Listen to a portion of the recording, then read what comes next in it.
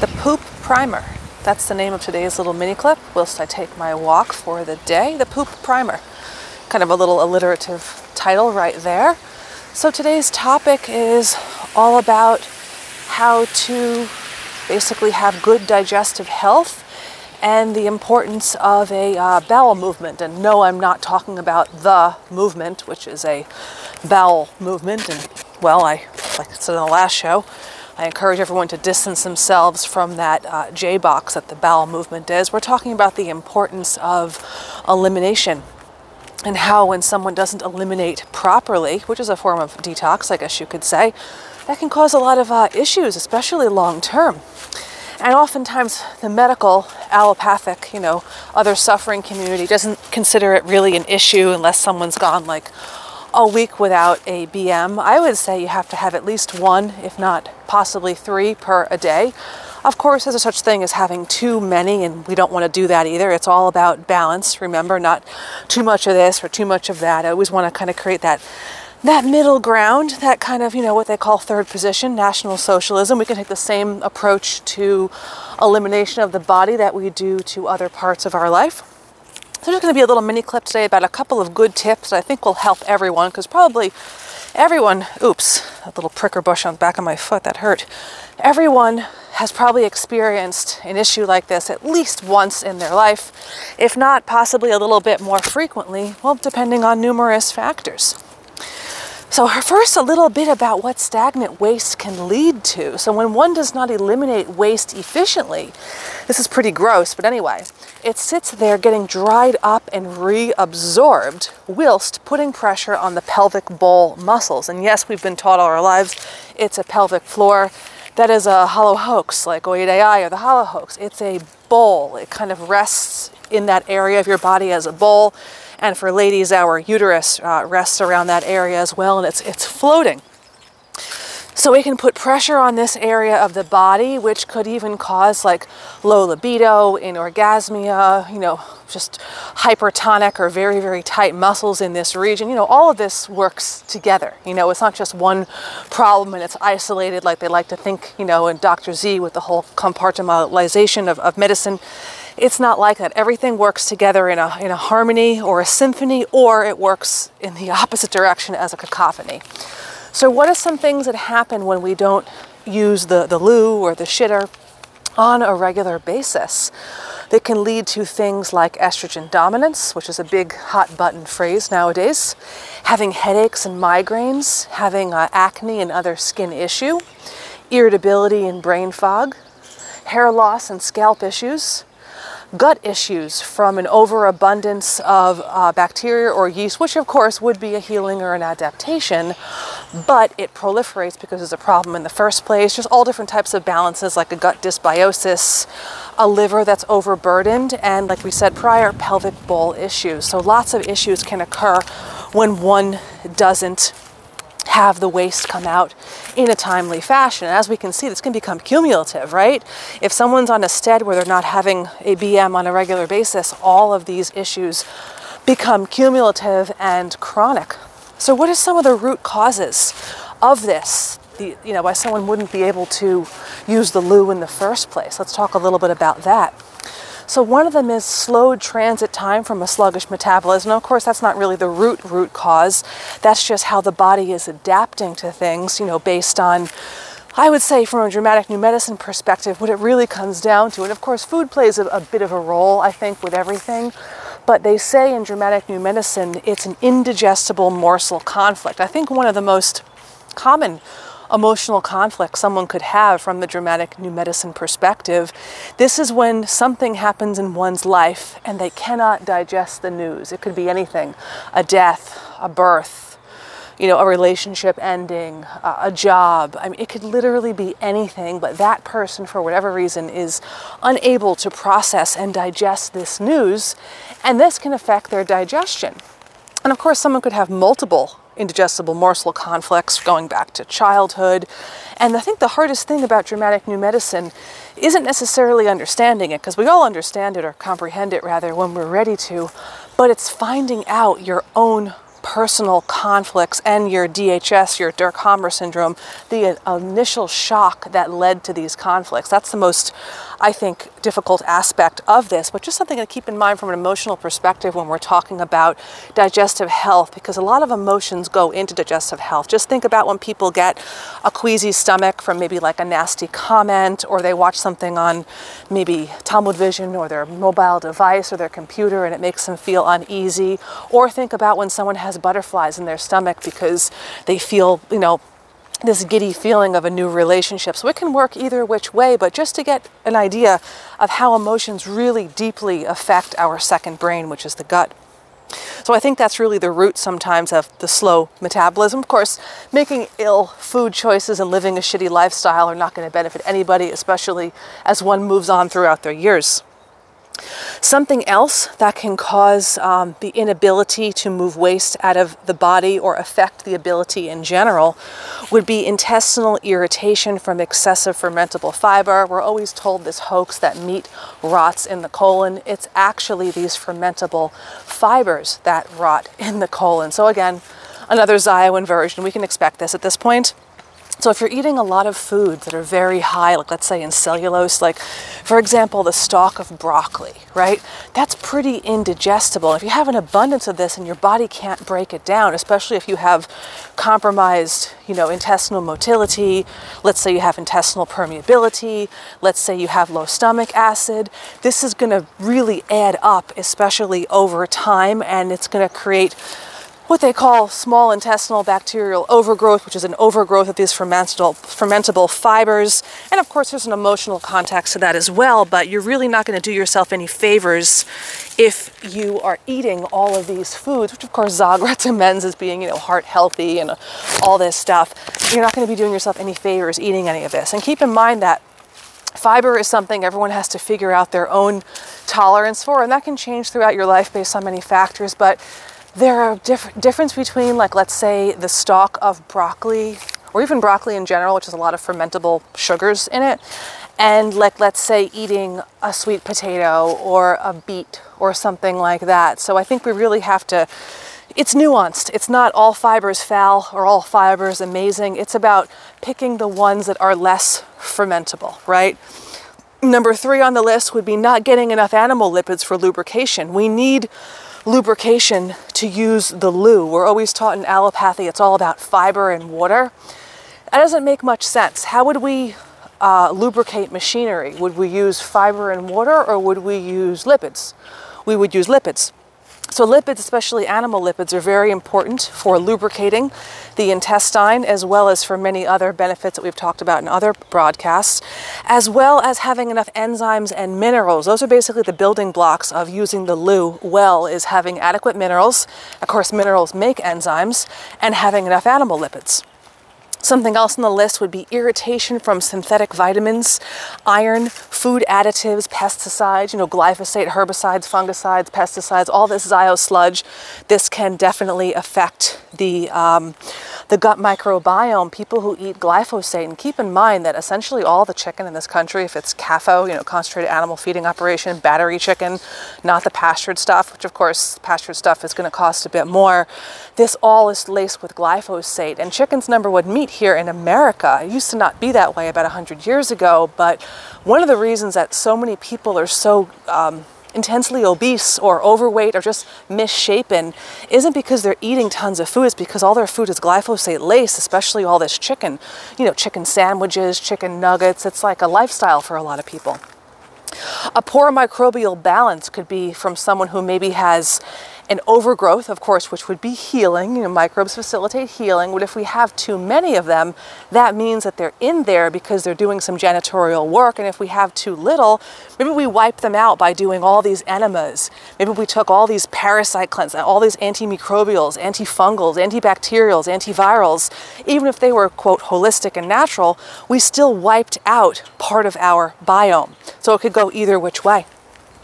Something else would be bound up fascia from not moving enough or poor movement patterns. I think also sitting in furniture is a real reason why we see so much back pain and we see so much constipation issues, ill posture, sexual issues with a lot of people, especially as they get older. So you have to move, and you have to have good movement patterns. Good posture is extremely important. You'll notice as people get older, their posture is piss poor. I see it in youngsters too. That's why something like yoga is really important for keeping your posture good. Something else would be pelvic bowl issues. We discussed a little bit prior, but that can happen from having a hypertonic pelvis. That could just happen from having all that stagnant waste be putting weight on the pelvic bowl.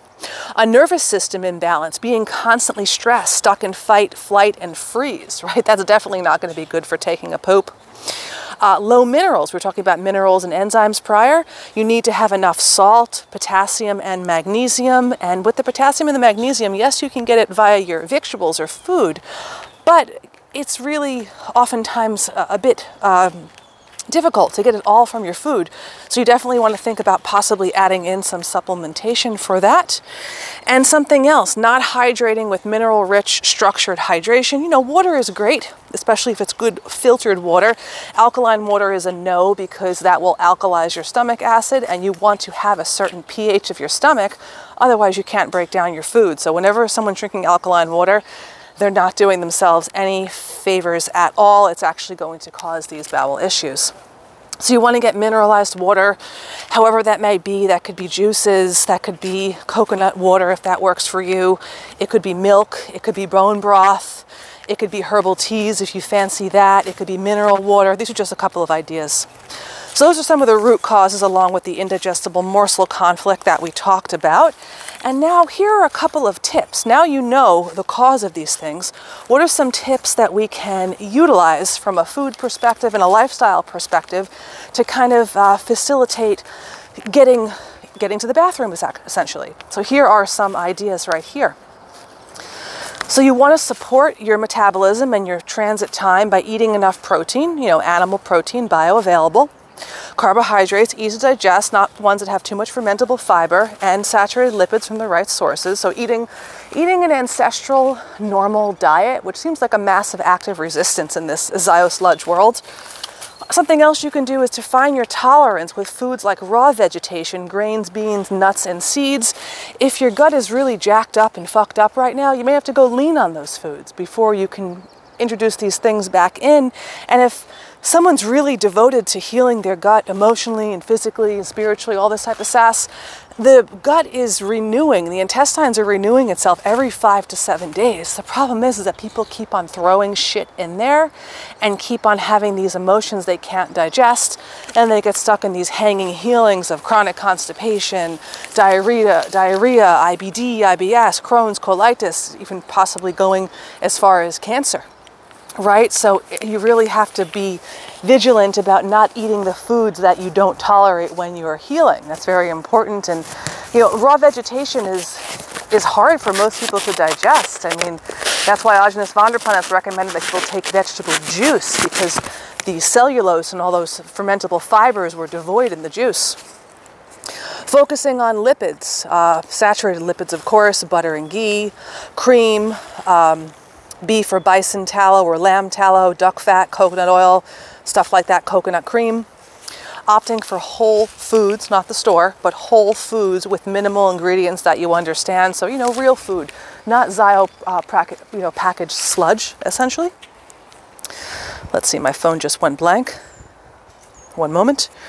Supporting your microbial diversity, not diversity, by enjoying nature, the soil, the dirt, raw foods, fermented foods, and by raw foods, raw animal foods, raw milk, raw cream, raw egg yolks, raw butter, sushi, sashimi, steak tartare, carpaccio, tataki, which is just seared on the outside. Every culture has these things in their culinary lexicon.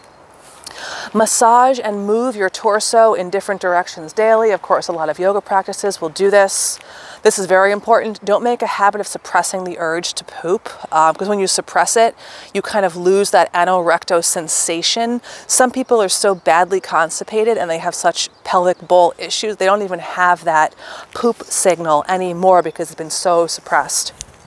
Take deep belly breaths and be mindful of what drives stress. So that's the whole point of Dramatic New Medicine, is that you become aware of your emotional conflicts. So when you do have them come up, you find a way that you can diffuse them. You have an antidote, right?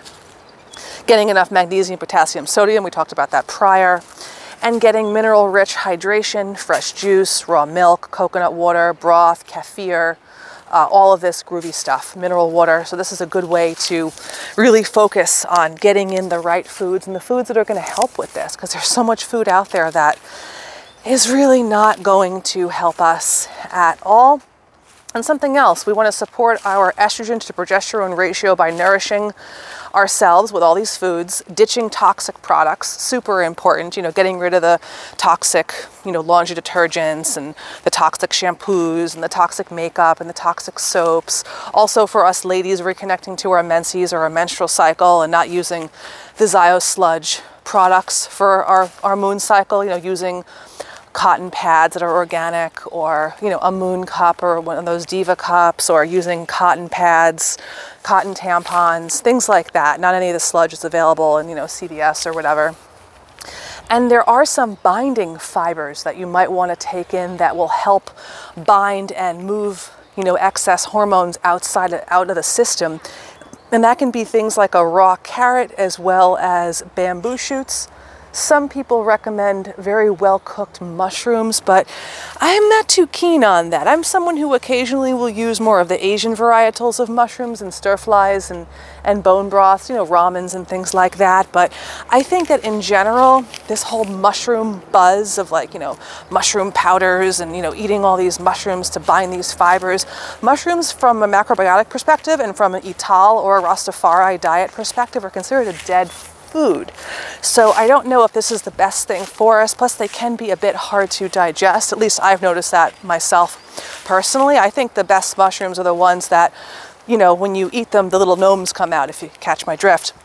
So I would really stick with the carrot and the bamboo shoots, albeit the bamboo shoots are typically canned.